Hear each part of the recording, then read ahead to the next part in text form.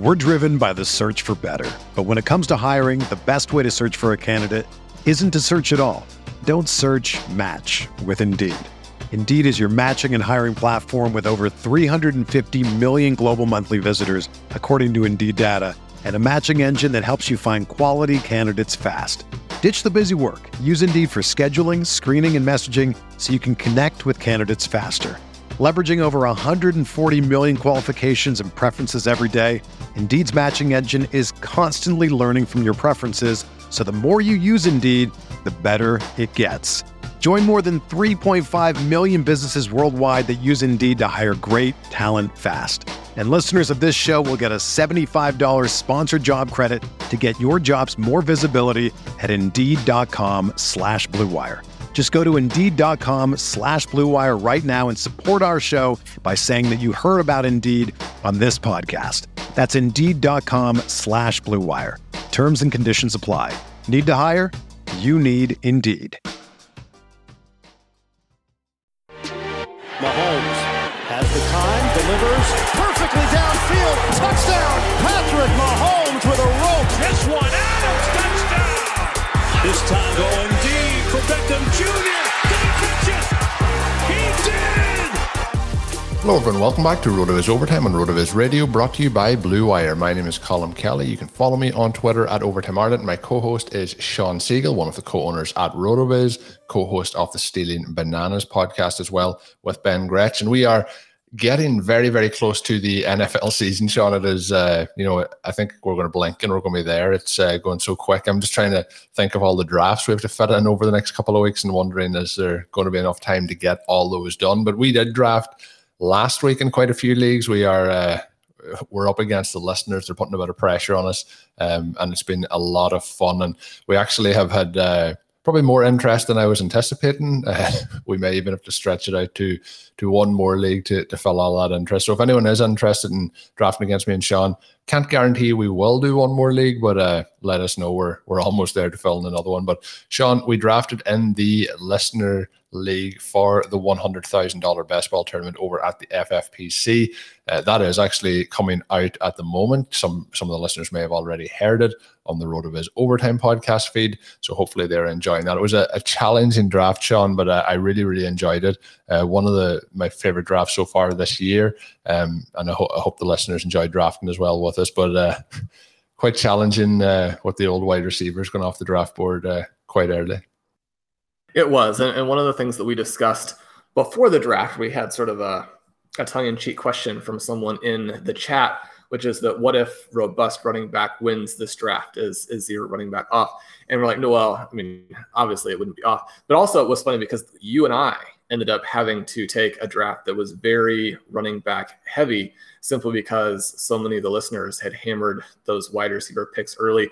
We ended up with a team that started Darren Waller, Austin Eckler, Clyde Edwards-Helaire, and in the 5th round, J.K. Dobbins. So one of the things I do talk about from time to time, which is that it can be nice to have a few of these leagues because just because we're using zero running back doesn't mean we don't like running backs. And so if you have some early round running backs you like, sometimes these drafts will provide an opportunity to take them.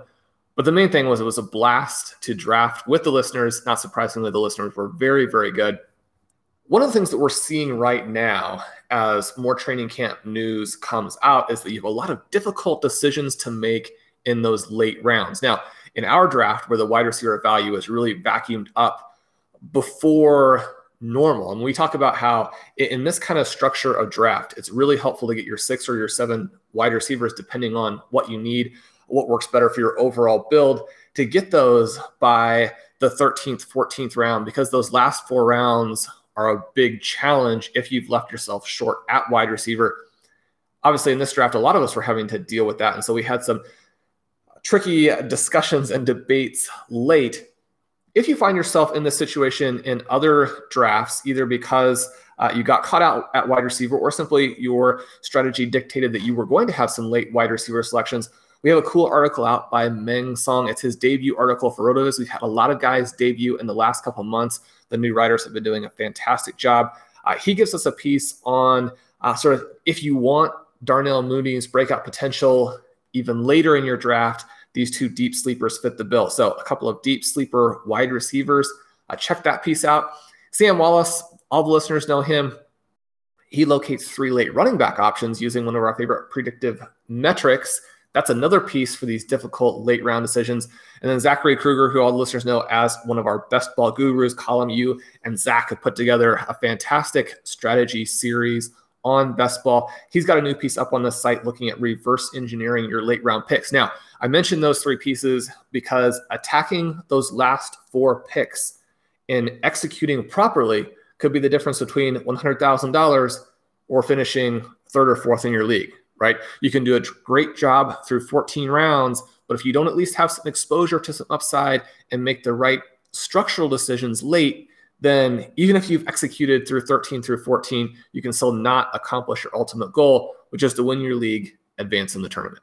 Yeah, and especially, I've been doing more and more slim drafts along with these listener leagues over the last 2 or 3 weeks, and then the best ball tournament itself is a slim format. And when you're into those, there's only 18 rounds, you start to have a very limited window for error, especially when you're drafting in those late rounds. And there's no doubt that some of those guys were picking in round, 16, 17, 18 may not make that roster in 4 or 5 weeks time, and that can be where the teams can ultimately fall down very, very quickly. So making those decisions late can be a massive difference. As Sean mentioned, 3 great pieces. Check them all out up on the site. You mentioned the Best Ball podcast series that myself and Zach did. We actually wrapped that up on Monday, around about 20 episodes in the books for that, and it was a lot of fun to do that series along with Zach. So check out those if you haven't already, if you're looking for some insights into best ball and other ways. I know we're getting a lot of positive feedback how we cover it in this. We went topic by topic in that series. So check that out.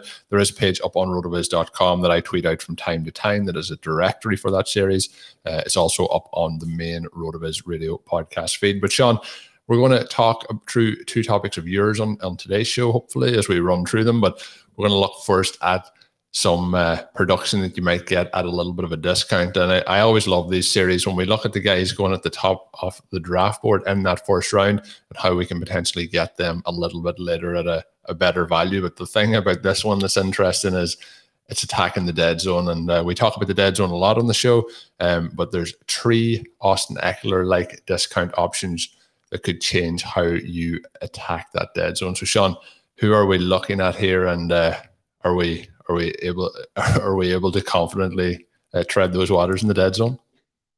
I think that we are, right? Because one of the things that we know and one of the things that we emphasize is that structural drafting and understanding historical tendencies doesn't limit you to a very, tight, constipated kind of drafting. It frees you up to understand where the probabilities are in your favor. But if you need to deviate and select someone who's a fantastic value within an area that maybe otherwise you avoid, you don't miss on that pick. You don't refrain from making a pick that's a great value. Now, for this article, I was looking at Austin Eckler, and it was sort of a 2-parter. We talked about part 1 previously. The concerns that I have for Eckler being able to kind of hit that very top end number. We looked at his profile. We looked at his expected points as both a rusher and receiver. We talked a little bit about the fact that his 2019 season, where he put up this massive 300-point campaign with Melvin Gordon also there for much of it, that there were a couple things going in his favor. One was that Chargers had a huge number, just an absolutely gigantic number in terms of total running back expected points, which obviously made for this gigantic pie. I don't necessarily expect that to continue. The other thing, Eckler put up a crazy number in fantasy points over expectation, and so his efficiency level was really out of this world. Both of those things are difficult to sustain, difficult to come back in 2021 and say, okay, well, he's just going to hit those. But that doesn't mean that Austin Eckler isn't a fantastic player or a good pick at a certain price. We just mentioned how when he fell to us in round 2 of this listener league, we grabbed him up. Right, you've got a great player, fantastic athlete, someone with proven production and a receiving profile that gives him a very high floor. If he does get goal line carries, you're talking about a guy who could be an absolute league-smashing winner for you. So we're looking at Eckler. He's not falling to that point very often, obviously, but what are some ways we can get that production for other people? Well, Clyde Edwards-Helaire, one of them, he's someone else that we've already kind of gone through his profile on the show. He's also someone we've been hitting in a lot of these drafts. And so the idea there with him, we obviously hope will pay off. Even if it doesn't, getting some exposure again to that profile is one of the things we want to do as we kind of build our portfolio for this season. The other two guys, players that we also know that we like, but I wanted to go through a little bit the thesis for Travis Etienne and DeAndre Swift. Now, the first thing that jumps out about Etienne is the situation where he's playing with James Robinson, who just had a crazy rookie season for the Jaguars, and it seems like a big offense to have him on this team or to have the Jaguars come and draft sort of over him, right? But one of the things that we can then look at is to see how the Jaguars actually want to use these backs. And we see that Etienne is going to come in and really try and play this Alvin Kamara role. And unlike all of the other names that we tend to hear as, okay, well, this is this year's Alvin Kamara, and this is this year's Alvin Kamara. And, you know, we've talked about guys like that before ourselves. It's not like we're saying we don't do that. We always want to find that guy. But unlike the sort of sleeper versions of that, Travis Etienne is the superstar version, right? I mean, he's the guy who was drafted, had the best score this year in the running back prospect lab, a storied career at Clemson, comes in and actually looks like he has the ability to do these things and do these things right away. Now, Alvin Kamara averaged 19.8 points per game as a rookie at the same time that Mark Ingram averaged 17.8. So the very first thing that you notice there is that probably, again, that pie is a lot bigger than what we're looking at with the Jaguars. But then you break it down a little bit and you look what Alvin Kamara did. Only 4.6 rushing expected points per game. Again, that's very much in the Eckler-ish kind of range, even a little bit below, obviously, what we expect from Eckler this season. And then 8.9 in the receiving expected points column. Now, the thing that happened with Alvin Kamara, which is such a long shot to happen with anybody, is that he averaged 3 fantasy points over expectation as a rusher and then 3 more as a receiver. So he was like 6.4 fantasy points over expectation every single game. Kamara has 2 of the best 3 seasons in the last decade in terms of this. You're unlikely to hit that level of efficiency just in general. You're unlikely to hit it because Kamara is this fantastic talent, and you're unlikely to hit it because the Saints offense provides a lot of opportunities for him to do things like the mega touchdown game he had at the end of last season.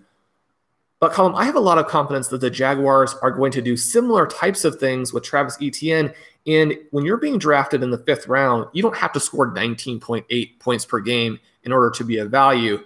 We take that down, put him at 5 rushing EP, 8 receiving EP, give him a little bit of fantasy points over expectation. You're now in a scenario where, I mean, you could realistically give him, 14 to 17 points per game and still have points left for James Robinson. If he were able to score anywhere in that vicinity, he would be a great value in round 5. Yeah, and I think I felt bad for James Robinson. I went kind of in on him in the early off season, and my fear was always that he could get somebody to come in and drafted. I wasn't expecting it then to be somebody in the 1st round, but Etienne coming in obviously is a knock to his value, but he showed in his own right how good of a player he is last year. But I think we're dealing with a really special talent in Etienne. But I think the two of them can work very, very well together. When we look at backfields around the NFL, it's rarely just one person that's getting all the work. It's not always going to be a situation like Christian McCaffrey has. Even Dalvin Cook, getting his workload. But I think we'll see these two guys be able to split, and I think we'll both be able to see them be efficient. And that's probably good for them as the season progresses too, because we always talk about the likelihood of running backs getting injured. Hopefully, kind of splitting that workload is going to help them. So I see this as a clear 2 running backfield, whereas a lot of backfields in the NFL at the moment are 3 or 4. In some cases, like the Houston Texans backfield, there might be 6 or 7 running backs in there. But I think that Etienne's in a really good spot. I think that the offense too is ready to take a big step forward. We like a lot of players in this. I know Chark had a little bit of a down year last year from what we were hoping to have after his 2nd season, but then you have Chenault, who we're expecting big things from. Trevor Lawrence is coming in. Then we had Etienne. We still have James Robinson. So I think there's a lot of positive pieces in this offense, and I'm really looking forward to see how they do. But getting them in that 5th round, I think provides a huge amount of value. So I think we can draft him with confidence. Hey, RotoViz radio listener, this is Curtis Patrick from the Dynasty Command Center podcast, and I've got a special deal for you today. Go to RotoViz.com, click the subscribe button, put the 12-month subscription in your cart, and use promo code RVRadio2021. That's RVRadio2021, and you're going to save 10%. Taking advantage of this deal, getting your hands on what's included in the package is the best way to enhance your performance this year. So go to rotoviz.com and subscribe now.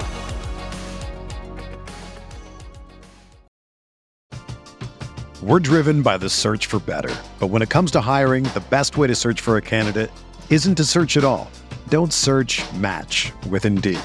Indeed is your matching and hiring platform with over 350 million global monthly visitors, according to Indeed data, and a matching engine that helps you find quality candidates fast. Ditch the busy work. Use Indeed for scheduling, screening, and messaging so you can connect with candidates faster. Leveraging over 140 million qualifications and preferences every day, Indeed's matching engine is constantly learning from your preferences, so the more you use Indeed, the better it gets.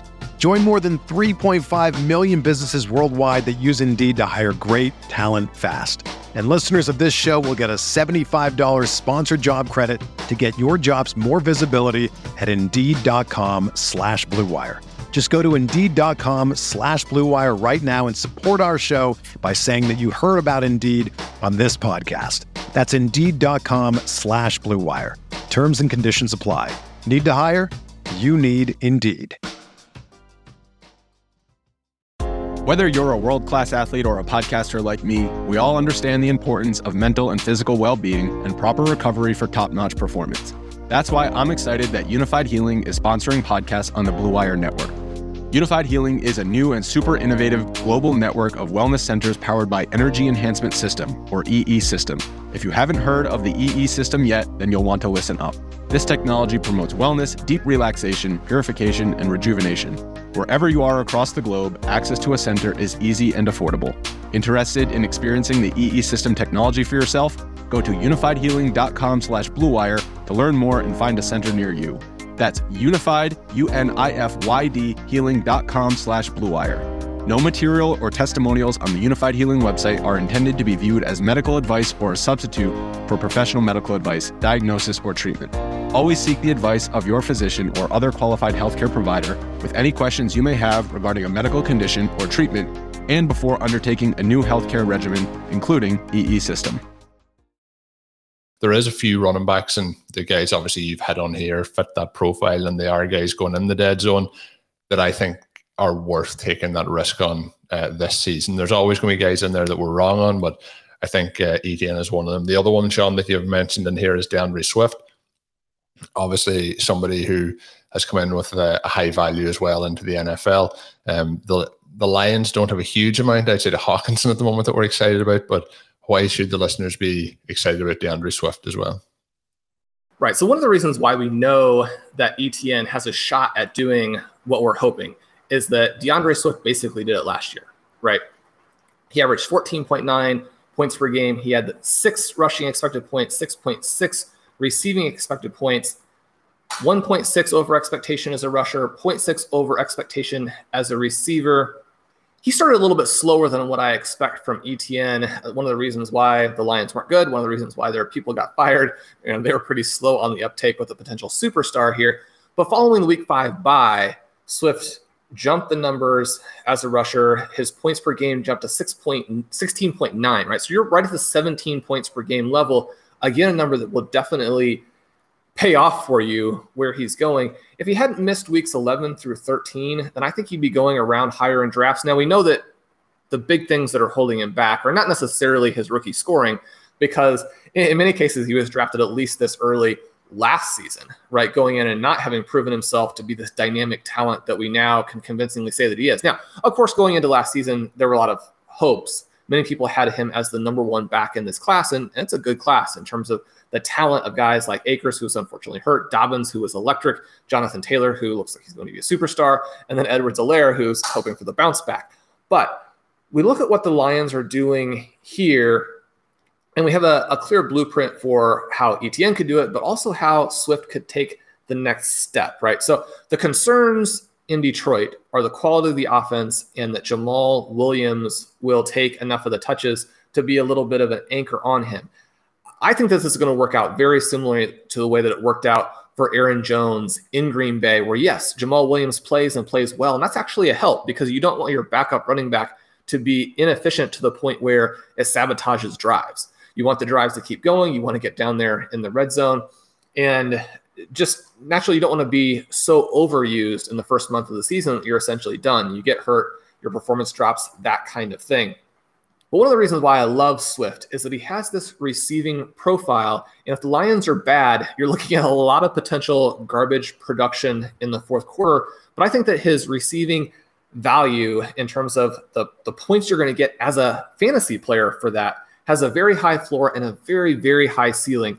We look at the backs who have done this in the past. So Swift had 70 expected points as a rusher, 70 expected points as a receiver, and he was positive in terms of FPOE as both a rusher and a receiver. We know from Blair's work that especially people who are efficient in the receiving game, that this receiving expected points and receiving points over expectation, both of those categories tend to be underdrafted the following year. Swift still relatively expensive, but I think underdrafted compared to some of those other backs. We look at the guys who have done it. Only 10 rookie running backs have done that this century.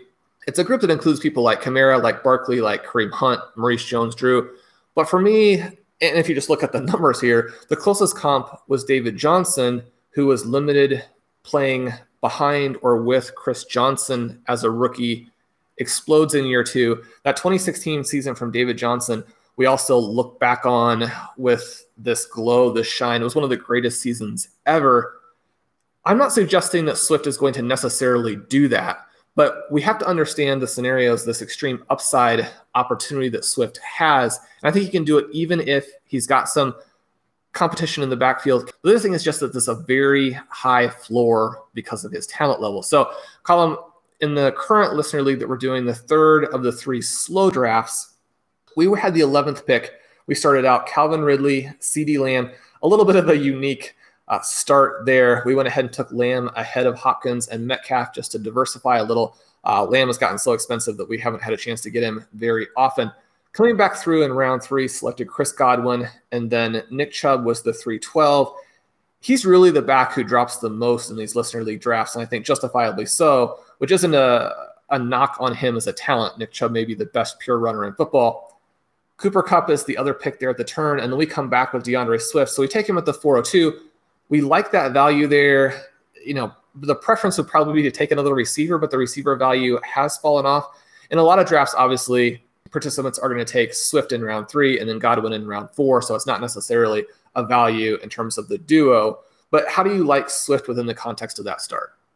I think it works really well for the start based on how the draft board was going. For anyone that's listening into that draft or the other drafts that we're doing live with the listeners, you'll see that they're putting a little bit of pressure on with those early wide receiver picks. So it feels like we might be getting some revenge in this particular one by putting the pressure on some of the guys at the start and end of the draft. But I think Swift's very interesting. You mentioned the comparisons between him and David Johnson. If we get anything like that, if we can even get 75% of that, it'll be a fantastic season. You mentioned as well, that was kind of what I was hinting at with James Robinson and ETN, is having a good second running back on the team is not going to be a detriment to somebody who is an elite talent, the likes of Aaron Jones last year. And I think it's the same for Swift. And I think both of those guys can have value this year. I think Williams can have value. I think James Robinson can have value. But I think they're intriguing. I don't know why. When I am drafting, my target is ETN, even though he is going a little bit later. But I think both of them are set up really well for this season. Sean, we're going to move into a couple of questions that come in. Well, one listener question. We're going to have a bonus episode towards the end of the week as well with some listener questions, kind of like a mailbag episode. We're having 4 shows this week, but that will also go in with those draft ones. But question come in, Sean, that it's been posed a few times to me through Twitter, so I thought we would bring it on the show. Comes in from @RP1714, and it was a question regarding were we getting concerned about, and I guess we can put this in as well to the Jaguars. Around this time last week, obviously the reports were coming out of Joe Burrow. There was reports coming out as well of Trevor Lawrence and how they were playing. This one was specifically about the Bengals offense so far because of how high we've been on those. But the question was around, the likes of Burrow, Higgins, Chase, and Boyd, and there's still reports coming out that maybe Chase's camp isn't going as well as people might have hoped. How concerned would you be taking those reports? And by all accounts, Burrow seems to be stepping in the right direction over the last couple of days. Right, and I think that that's a big encouragement. What I've been saying to people is I still think that this is going to work out fine. I think that if there's any kind of silver lining to it, even, it's that now you can get Burrow a little bit less expensively. I think he becomes a no-brainer at these new prices. Still really like Higgins, really like Boyd.